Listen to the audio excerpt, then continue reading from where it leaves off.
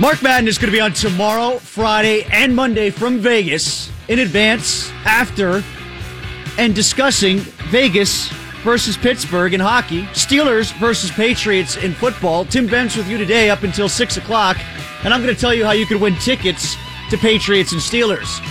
Also, coming up to start the show,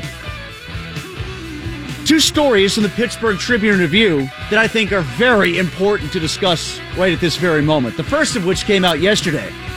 And you might not have heard about this, but a giant 5'10" fossil of a penguin was discovered, I believe, in Australia. The burning question, can it play third-line center? And is it still younger than Matt Cullen? We'll discuss a little bit later on.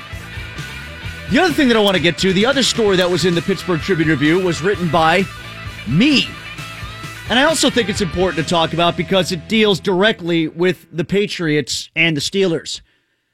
You know, I've been hearing for, 15 years now? 14 years now? Ever since the Patriots got good. Why this time is going to be different. Why now the Pittsburgh Steelers will beat the New England Patriots. What is it about this matchup that will make the Steelers finally be able to get over the hump? And year after year after year, we do what we always do to ourselves. We fool ourselves. We talk ourselves into, this is why the Patriots are worse. This is why the Patriots aren't as good as they used to be. This is why Tom Brady is no longer as good as he used to be. This is why the Patriots can be had. Why do we do this to ourselves? Shouldn't the whole crux of the conversation be how the Steelers are now better? Shouldn't the whole crux of the conversation be, this is why Pittsburgh is going to win? This is where the Steelers are improved. This is where the Steelers can be better, as opposed to where the Patriots are no longer good. I turned on the radio yesterday in the wake of the defeat for the Patriots in Miami. And you would think that the Steelers are going up against some sort of slightly souped up version of the Cleveland Browns. Seriously. Brady's Achilles is bothering him. It's killing him. He's not the same. He can't throw deep. The Patriot defense can be had. Take away Gronk, and New England's offense stinks. All you need to do is get pressure up the middle on Brady. Yeah, no one's tried that before. No one's tried to take away Gronkowski either. It's the first time it's ever been talked about. I mean, it's embarrassing. We do it every year. Why do we do that to ourselves? I just think it makes us look bad as a fan base. Hey, look, the Steelers are home underdogs. They are, at last check, somewhere between 2 and 3 point underdogs at home to the Patriots. So I'm not ruling out a victory. I said a long time ago, I'd never pick the Steelers again against the Patriots until they can actually show me they can do it against Tom Brady and Bill Belichick. If Brady's in, I'm picking the Patriots until they can show me otherwise. But you can make a strong case. The Patriots have never seen Juju Smith-Schuster and Martavis Bryant before. Have they ever really gotten Ben Brown and Bell together? No, they haven't. They had Bell on the field with those two for what? A handful of plays last year in the AFC Championship game. Landry Jones played in the regular season. So you could build as much of a case as you want for the Steelers being better than they ever have been to play the Patriots. And I'll listen. And there's a lot to talk about there. And there's meat on the bone there. And we're going to do it for the next 3 hours.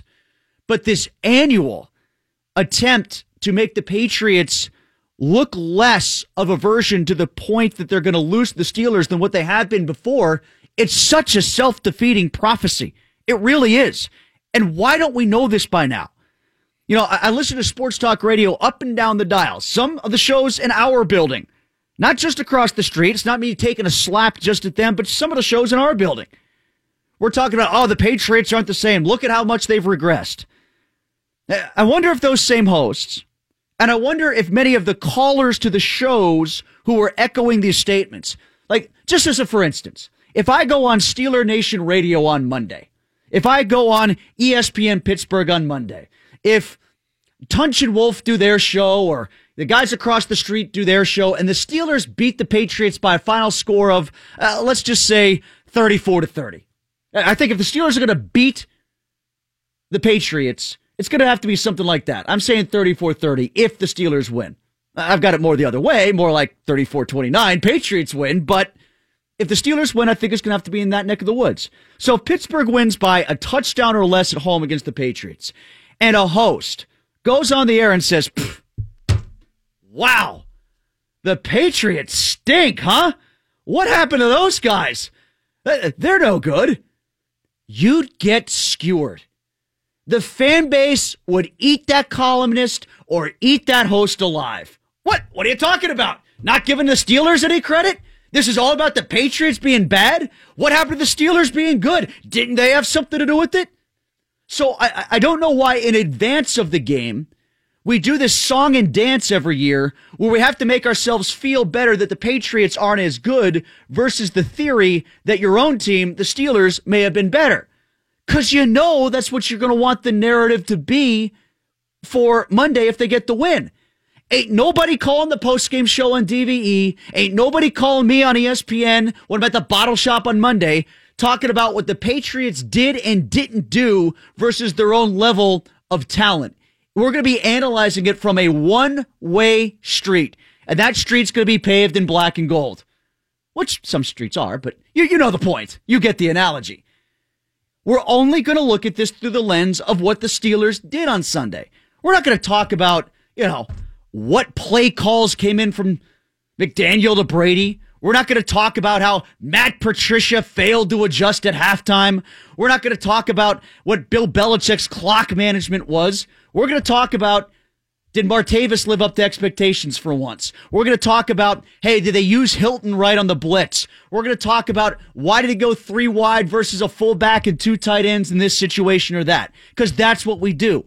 So why do we do this whole routine year in and year out where we suggest that the Steelers only have a chance based on the notion that the Patriots aren't as good? Isn't that selling your own team short to a degree? And why do we fool ourselves? Is it because you just want to say the emperor has no clothes? I don't get it. 412-333-9939. I want to ask this question, and I asked it on Twitter, and actually the poll results are kind of surprising and maybe for a lot of Steelers fans, perhaps very depressing. If the Steelers do win, if the Steelers do pull off the home upset against New England, what's going to be the more true statement?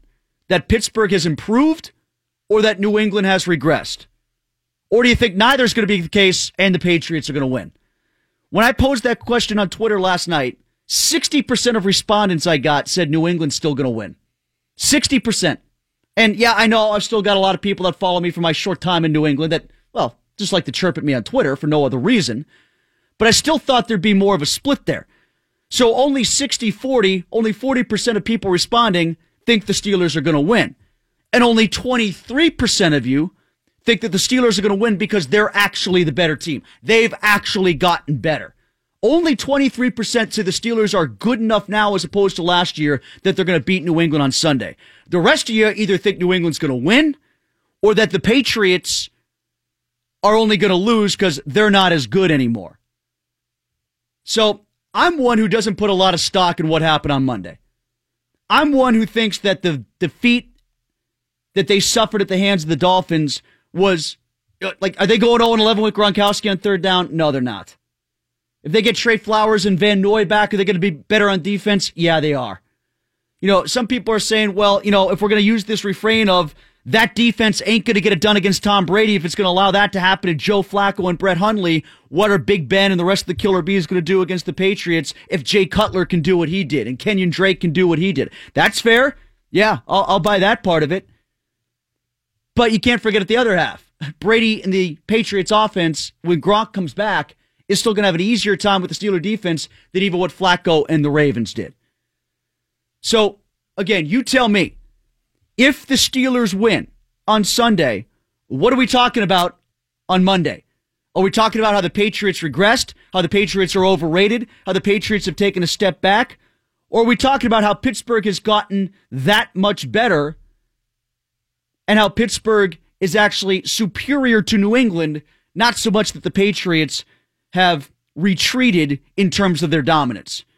Again, the number's 412-333-9939, or you can tweet me at Tim Benz PGH. Plenty more to get to throughout the course of the afternoon. We got lots more on the horizon when it comes to Steelers talk against the Patriots. If you missed it, Terry Bradshaw has kicked up again this debate about Mike Tomlin and how good of a coach he is or isn't. We'll get to that. We're also going to talk about Neil Huntington and Clint Hurdle and some of the things that they've said about the future of Andrew McCutcheon. All that's coming up. Other trade talks coming from the winter meetings, too. Mike Rupp, Jesse Granger, they're going to talk to us about hockey, Penguins, and the Golden Knights. Murray versus Fleury, all that conversation can be had as well. And we're from Christopher Price from the Boston Sports Journal is going to join us to preview the Patriots in the 5 o'clock hour as well. Tim Benz in for Mark Madden today on your home for the Pens, 105.9 The X. And now the super genius, Mark Madden. Mark? Yes? I have a crush on you. What a gutless bitch the Hebrew Hammer is. What a bubblehead. The X at 105.9. Man, we can win a shootout against anybody. You know, I feel like our offense, we got a lot of playmakers. We got one of probably the best player in the league in AB, making plays on the outside, Ben throwing the ball to him, the offensive line doing what they do up front. I make my plays and sprinkle my plays here and there, and I feel like we can score points whenever we need to. We end up scoring 39 a day and not really playing our greatest football. So I think we can win a shootout against anybody. Very fired up Le'Veon Bell after the game against the Baltimore Ravens. Tim Benz in for Mark Madden today on 105.9 The X. I'm fired up too. Why wouldn't I be? We've been waiting for this game for 15 weeks now or whatever it's been. High time we get there. Patriots Steelers. You can win tickets to the South Park Clubhouse with me. I'll be there with Matt Williamson and Craig Wolfley, 7 to 9 on ESPN Pittsburgh. If you sign up there, you could win tickets to go see the Pats and the Steelers. So join us at the South Park Clubhouse, 7 until 9 p.m. Think that quote's going to get any attention in New England this week? We can win a shootout against anybody. AB's the best player in the league. Oh my, what about Brady? They're dissing Brady. We can put up points whenever we want to. Well, they better, because I think they're going to have to do that. I think they're going to have to win this game about 34-30. Like I said, I'm tired of the narrative year in, year out why the Patriots are worse, and that's why the Steelers are going to beat them. Tell me why the Steelers are better. They might be better this year because they have all their offensive components together, and their defense might be able to hang with Brady just enough to allow them to win in the low 30s. That's how they could win. I've got to see it before I believe it, but that's how they could win. 412-333-9939. This stuff about, just get in Brady's face, just get pressure up the middle. That's the other narrative that needs to stop. Like, this whole thing of how do you slow down Brady? You don't. You outscore him or you keep him on the sidelines. They played him 12 times. He's beaten them 10. The 2 times they've won, ball possession time of 39 and 42 minutes. And that ain't just running the football, 2 tight ends and a fullback. That was Ben throwing the ball with precision, accuracy, controlled passing game, kept the clock moving, kept the chains moving, 365 yards in 2011. When you hear ball control, 40 minutes of possession time, it's not slamming Lev behind DeCastro and Foster and Pouncey. It might be 5-6 yards at a time to AB and Juju. Let's go to Kevin. You got in first from North Huntington. Go ahead, Kevin. You're on 105.9 The X. Yeah, I completely, thank you for taking my call. I completely agree with what you said. There's nothing wrong with being in a shootout and coming to grips with, we're just going to have to beat them with offense. We have some of the most we have the most offensive firepower, I'd say, in the NFL. Who's going to cover Le'Veon Bell if you stretch him out wide? And I just think that this game's going to come down to, it might not exactly down to this, but we got to keep our heads through the game, not get any boneheaded penalties, get caught up in the excitement of the game, and get a 15-yard personal foul for a stupid reason. Oh, and Kevin, believe me, that's why Tomlin's doing what he's doing with the whole public face he's put on this game. That's why he's doing the embrace the moment. He couldn't have been more outgoing, relaxed, smiling, gregarious in his press conference. That's as relaxed as I've seen Mike Tomlin on a Tuesday in I don't know how long. He was as kicked back and chilled for the biggest game of the year. I don't think he's really thinking that inside. I think he's putting that persona out for the exact reason you said there. I think he's playing a little bit of a head game with himself and his own team to not get too tight over this one. Maybe that's been a problem in the past and he's sensed it. Maybe the Steelers have gotten wound too tight going in all these New England games, and as a result, they just, the first sign of trouble, lose it. And they get out of their own element because they're wound too tight. I think Tomlin, that's part of the reason he said what he said to Tony Dungy. I said back then 3 weeks ago, there was a method to this madness. Of all teams, of all coaches, this team to look ahead 3 weeks to that team? What is he, nuts? That's the first thing I thought. But then I realized, he's probably doing that for a reason. And the reason is, guys, have fun with this. Enjoy it. Don't just go out there and kill yourselves to try to win it. Enjoy it. Fans are going to have fun with it. Media's going to have fun with it. You're playing it. Why don't you have fun with it? Daryl's calling from Kennedy Township. Hi, Daryl. You're on 105.9 The X. How you doing? Good. How you doing, Tim? Thanks for taking my call. You bet. I totally agree with you that the way the Steelers are going to have to win is to obviously outscore them. But like you said, it's going to be a high-scoring game, 34-30, whatever it might be. But I do disagree that it would be an upset. I mean, I think the Steelers have a better offense this year. Both defenses are kind of suspect, and the Steelers are playing at home, which they play good there. And like the last caller said, if they can play discipline and not do the stupid penalties and like you said, relax and have fun, I don't see them having any. I mean, not saying it's not going to be a problem, but I think they can beat the Patriots. Well, they can, and and I appreciate the call, Daryl. Thank you. And people who are listening now, don't get my comments wrong from the previous segment. Like, I don't think the Patriots are as good as they were last year. I don't think they are as good as they were in 2007 or 2011 or 2004 when they were 14-2 and they came in here and won the AFC Championship. And they're not. But they haven't regressed so much that that's the difference as to how they're going to lose to the Steelers. If they're going to lose to the Steelers, it's not because they've fallen back that much. The Steelers have to be that much better. I mean, there's a chasm to close there between what we saw in the AFC Championship game at Gillette Stadium when the Patriots won and for the Steelers to actually win this game. So, no, the Patriots probably aren't as good. Look at the injuries. They don't have Hightower. They don't have Edelman. Hogan's been gone for a while. They're banged up on defense. I mean, you can't ignore this stuff. They've lost guys along the offensive line. Their running backs have been in and out with injuries too. So clearly they're not as good as they were last year wall to wall, but have they regressed so much that that's the reason why the Steelers are going to catch them now? It better not be. They better be better. I think they are. I think the gap is closed. I just need to see the system. I need to see the game plan and the execution of said game plan work before I say, yep, Steelers are better. Talking in Tomlin's press conference about more man-to-man. Yeah, they better do that. They should do that. Can they do it well enough? That's the other part of it. It's great in theory. Can they actually do it? Martavis and Juju. Patriots haven't seen them yet. Yep. You know what Martavis has to do? Get open and catch a ball. Run after the catch. Don't fall down like a baby deer on ice. Juju has to be consistent, not just flashy. There's all this theoretical stuff as to why the Steelers are much better. I buy all of it. It's just got to be put into practice, which so rarely happens against this team. And to his point about the underdog thing, that wasn't my characterization. It's a Vegas underdog. Bovada has him as a 3-point underdog at home right now. I think, if I'm remembering this right, during the Roethlisberger era, the Steelers against the spread when they are a home underdog, 8-3 and 1 push. And straight up against the spread or winning outright, they're 8-4. So with that being the case, they are very good when they're a home underdog. Let's go to Dave next. He's calling from Mars. Hi, Dave. You're on 105.9 The X. Hey, Tim. Yeah, the chasm, as you said it, and you sort of did speak to it. Juju's there, Martavis is there, and let's not forget that Le'Veon was hurt on the first drive of that game last year. So I mean that's definitely closing a chasm right off the bat. And Ben is playing, and he's not throwing to Kobe Hamilton and Sammy. Right, Juju and Martavis, that's where they come in, right? Yeah, right. So Ben is definitely playing out of his mind right now. I mean, is anyone playing better than him right now? I don't know. Obviously, earlier this year is a different story, but right now... Any one quarterback over the last month? Probably not, and I think even Belichick might have said as much today, honestly.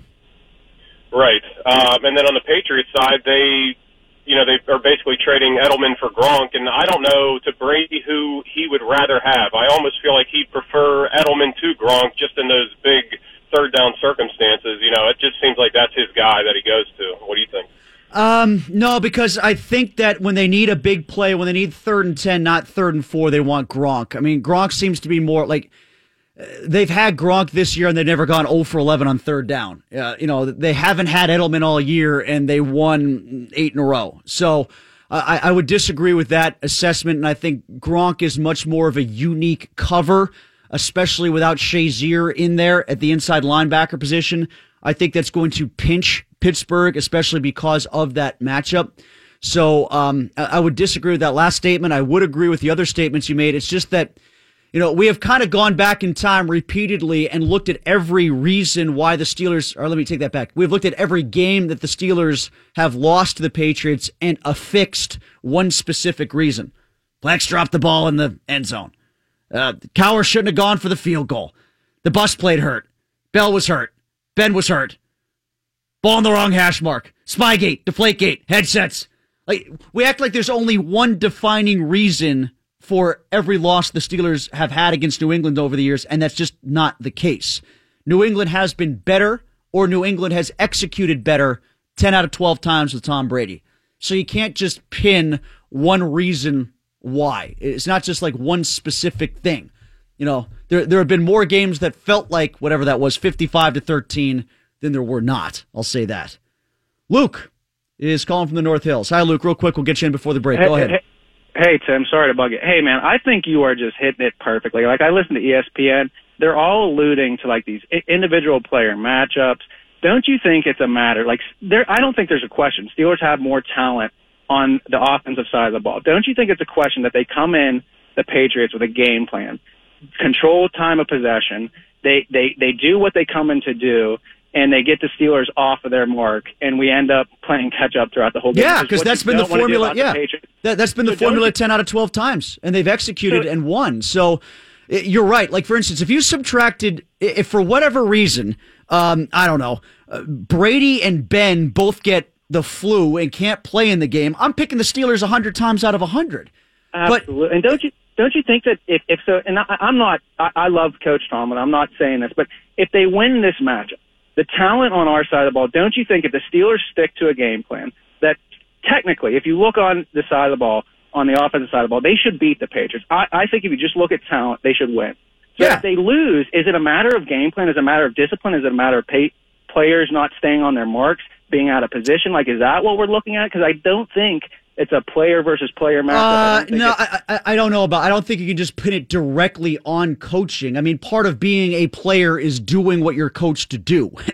Like, I'll just give you, for instance, from last week's game, like Sean Davis playing the way that he played in between his spectacular play at the beginning and his spectacular play at the end. Is that Tomlin's fault? I don't know. If the whole team melts down that way, then yeah, maybe you put it more on coaching. But if I don't think they lost the AFC Championship game strictly because of coaching. They got executed by a better game plan that was in the hands of the best quarterback of all time. 412-333-9939. Still to come before the top of the hour. I will give you something that's going to happen during the Steelers-Patriots game. It has nothing to do with the Steelers and the Patriots. We'll get to that before 4 o'clock. Also, coming up next, switch gears a little bit, talk some hockey. Jesse Granger covers the Golden Knights. Murray versus Fleury tomorrow night. We're going to get to see it. Fleury came back last night. We talk about how he did, some of the other former Penguins on that team, and how are the Golden Knights so good so fast. We discuss next. You can hear the game here tomorrow on 105.9 The X at 10 o'clock right here on your home for the Pens. This is Sidney Crosby of the Pittsburgh Penguins. You're listening to Mark Madden and the best hockey talk on 105. And now the super genius, Mark Madden. Hi, Mark. Sorry. I'm talking to my son. No one cares at all. No one. The X at 105.9. Bob was just telling me during the commercial break, Tim Benson for Mark Madden today, that George Clooney, there's this story out about Christmas gifts and how George Clooney once gave his friends $1 million each, 14 of them in a black bag for Christmas. It's a much better gift than Warren Sapp gave that makeup artist at the NFL Network. 3 years in a row, he sent her sex toys? 3 years in a row? Warren, if you don't get a thank you note after the first two, you might want to give up. Also, he urinated in her office? Then there's fellow Syracuse Orangeman Donovan McNabb. Hey, at least Ike Taylor found something he could finally keep his hands on. Well, no wonder he kept dropping the ball. All that extra lotion on his hands. McNabb asked this woman if she was, I can't say this, if she had a certain skill set akin to Bonnie Rotten whenever she was having sex. Heath Evans sent her nude photos, allegedly, and then Marshall Faulk demanded oral sex while pulling his pants down. I'm with the wrong network. All right, we're going up until 6 o'clock. What's going on there? Like, they know it's not a locker room anymore, right? Do they get that? No, they don't get that. They apparently they do not get that at all. At least Ike had the common courtesy to send it in a video, not just still shots. He went the full 9 and sent it in a video. Oh, poor Ike. You know, Ike was supposed to be here for this game. Ike was supposed to be in Pittsburgh with the NFL Network for this game, and then this happened. Oh, Ike. Of all the former Steelers in the media, it had to be Ike. Come on. All right, so I mentioned before Jesse Granger came on. Oh, some quotes from Jesse Granger. After he was done with us, Granger said the following. Marc-Andre Fleury on if it will be fun to play his former team. It'll be fun if I don't let in 7. That's Mark. Here's a quote to show that Marc-Andre Fleury hasn't changed one bit since he's left Pittsburgh. On his concussion, quote, it's very frustrating because you'll have a good day and think that you're coming back. Then the next day you feel like crap. Can I say crap? Yeah. I guess that's better than the other word. It's like he's still here. Here he is 13 years later. He still doesn't know what is or is not FCC compliant.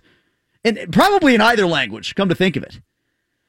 Okay, before we get to the top of the hour here, I mentioned yesterday I was having a conversation with Jamie Baker of WTAJ Television. And we were talking about the Patriots-Steelers game a little bit. And we came to the conclusion that one thing you can be assured, the only thing you can be assured of in this game, I'm going to make this one of my 3 guarantees for the DVE pregame show. The Pirates will trade someone at 425. I have no doubt in my mind that the Pirates will trade somebody, or Hurdle will retire, or something like somewhere between when I get off the air for the pregame show and the game ends, they'll do something that'll just get buried in a press release. And, I've seen a couple other media members suggest this. There's no suggestion to it. Will happen. It's going to happen. In fact, kind of a funny thing from Clint Hurdle today on the MLB Network. I don't know if you caught this or not. It happened like right before we came on, 2:30. So Hurdle's sitting down with the MLB Network, and they're asking him about McCutchen. And he says words to the effect of, and this is not a direct quote, but it's pretty close, Andrew McCutchen still has MVP and Gold Glove seasons in front of him.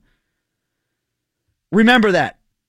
The manager said that the center fielder, who is about to be traded to the San Francisco Giants in all likelihood, has MVP and Gold Glove seasons in front of him. So when they get prospects back, and he and Huntington and Coonley and everybody else spin this so it doesn't sound like it's that much of a loss, the manager said he's got an MVP in front of him still. Or when they suggest that moving him to get prospects in return is worth it because he's only going to be here for one more year, all right. What if that MVP season were to have been this year? Neil Huntington said that if the Pirate fan base could really be heard, what they would prefer is to have a winning team as opposed to just root for one individual player. Yeah, no doubt about it. Hell, if you could guarantee me 5 Stanley Cups in a row, trade Sidney Crosby today. Sure, if you could guarantee me that the Penguins will win the next 2 cups, get rid of Malkin today. If you could guarantee me that the Steelers are going to win 3 Super Bowls with Landry Jones, bye, Ben. See ya. But don't also think that we're so stupid as to believe that if you trade Andrew McCutchen today, you're going to build a roster that's going to be World Series worthy or even above 500 worthy. No one believes that. So, of course, trade McCutchen if it means getting a winning team together. You're just not going to come through with the part B of the part A. If you're going to get C, it's A plus B equals C thinking. The B part is very important here. A, trade McCutchen, B, build a winner, C, have said winner. You're not going to give us B, and we all know it, so stop BSing us. 412-333-9939. In just 30 seconds, if you missed it, stick around, because Terry Bradshaw has kicked up the Mike Tomlin as a cheerleader guy thing again. We'll have that for you next. Tim Benson from Mark Madden. 1059 The X. Mark Madden Show on 1059 The X, your home for the Pittsburgh Penguins. Tim Benz with you, filling in for Mark, who is in Las Vegas. He will be there for Murray versus Fleury. Not Murray and Fleury. Likely Murray versus Fleury. At least that's what we're thinking going into this game. Jesse Granger joining us right now to talk about it from a Vegas perspective, to discuss not only the return of Marc-Andre Fleury to the ice, not only the first game for him against the Pittsburgh Penguins, but also the Golden Knights and how they've taken off like a shot to start this NHL campaign in their first inaugural season. Jesse, good to talk to you again. How are you? I'm great. Thanks for having me on. Well, we spoke right before things got going for the expansion draft a while ago, as the Knights were just taking hold. Their first roster was being formed, and boy, things have been very successful so far. How is the hot start for the Knights being embraced by Las Vegas as a city? It's unbelievable. I mean, I think this city would have gravitated around them anyways, just because they've been so hungry for pro sports and they've been waiting for so long. But the winning certainly helps. It does not hurt that they are 11-2, and then they finally had their first past regulation loss at home last night. But 11-2-1 at T-Mobile Arena here in Las Vegas. The fans are loving it. They're taking over the city. I'm at practice right now, and it is a completely full house. I don't think there's a single empty seat in the entire facility to watch practice today. Do they do that all the time, Jesse, or is this some sort of special promotion? No, every practice all year long has been open to the public, and there are usually a few hundred people out here. Today, I'd say there's probably close to 500. So 40 points so far, just 3 points behind Los Angeles for first place in the Pacific. A lot of it done without Fleury, who many of us here in Pittsburgh assumed would be a cornerstone and a major reason why, if they were competitive, they've been beyond competitive. So let's start with the goaltending. How have they gotten by without Marc-Andre, and how did he look last night? Well, first off, without him, they claimed Malcolm Subban from Boston, who obviously everyone thought was going to be a great goaltender. He's a first-round pick.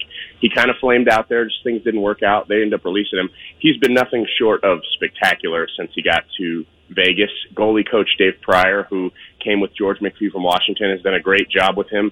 He's been outstanding. Then he ends up getting hurt. They call up two AHL guys in Oscar Dansk and Maxime Lagacé. Both of them played really well. Lagacé not as good, but kept them afloat while the other two came back. Subban came back again, was great, and now we finally got Fleury back. Last night, Fleury looked good. He was a little rusty. He brings a lot more to the table, obviously, than Subban does, because Subban's just so new. Fleury was out for so long due to that concussion. I'm wondering what you saw beyond the goals allowed. You said he looked a little rusty. Can you break that down for us a little further? Where did you see signs of rust in his game, and how do you think he's going to be moving forward? I'll be honest. I thought he looked fine out there, and Coach Gerard Gallant said he was outstanding.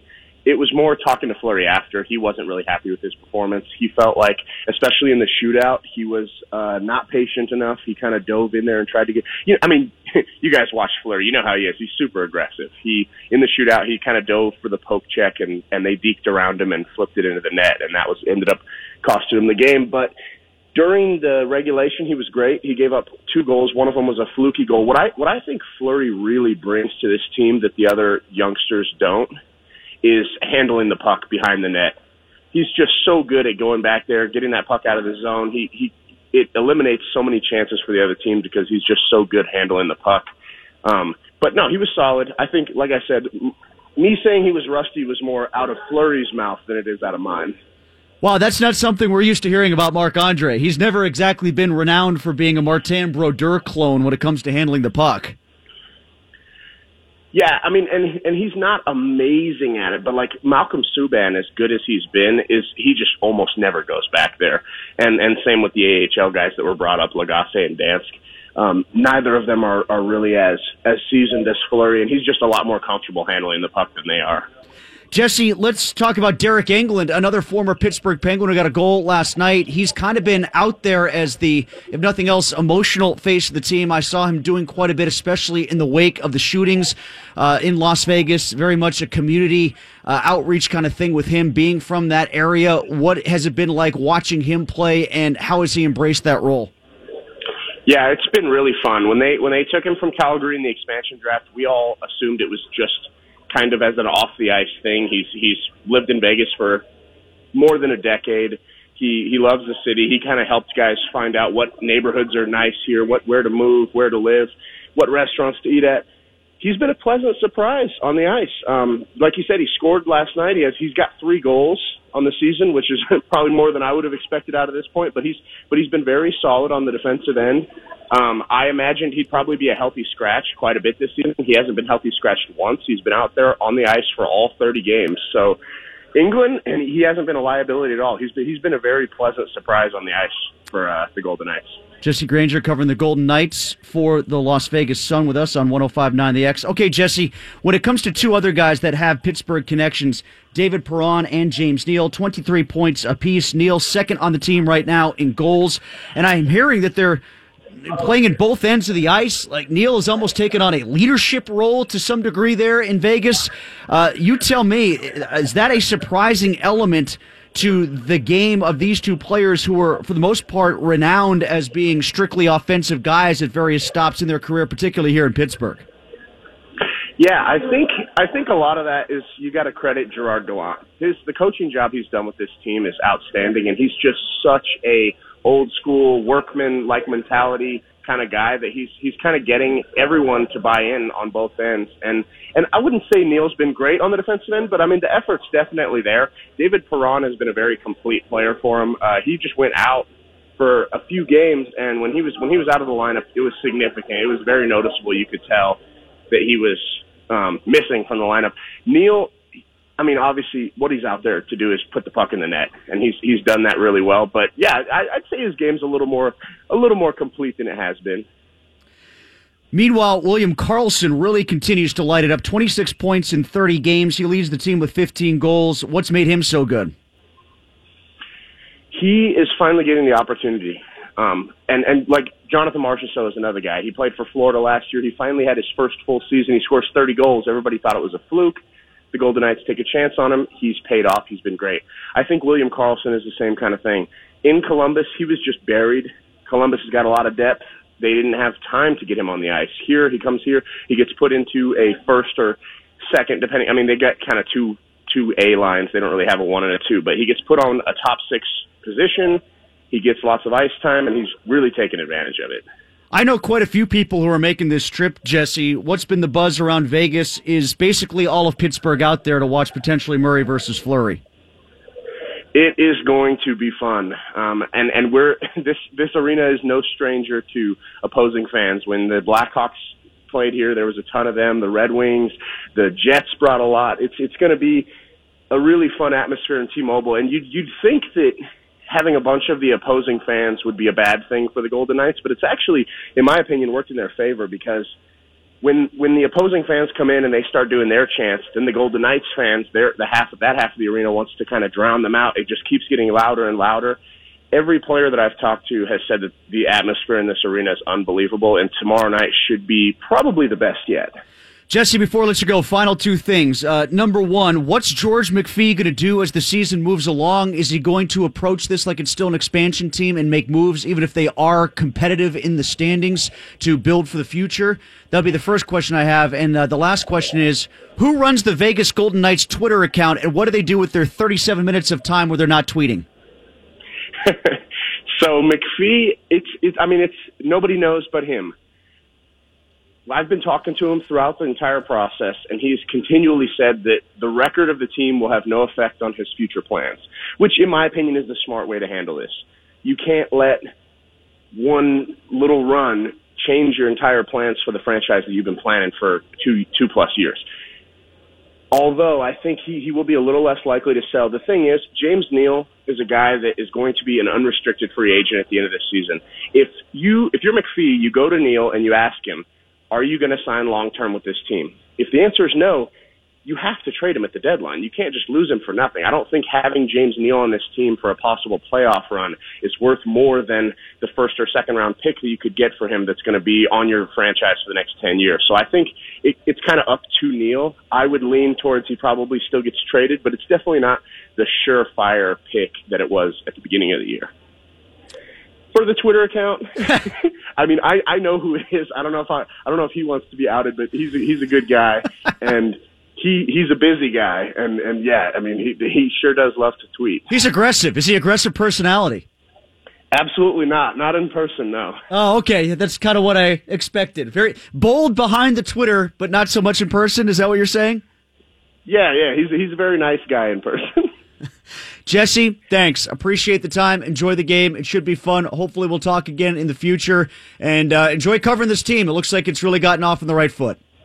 Absolutely. Thanks for having me. All right, that is Jesse Granger. He covers the Golden Knights for the Las Vegas Sun, joining us to talk about potentially Murray versus Fleury tomorrow in Vegas. Mark is out there. He will be there for it. Tim Ben's in with you right now. Before we hit the top of the hour, when we come back, something big is going to happen during the Steelers-Patriots game, and it's got nothing to do with the Steelers and Patriots. I'll tell you what that is coming up here on 105.9 The X. Abby on the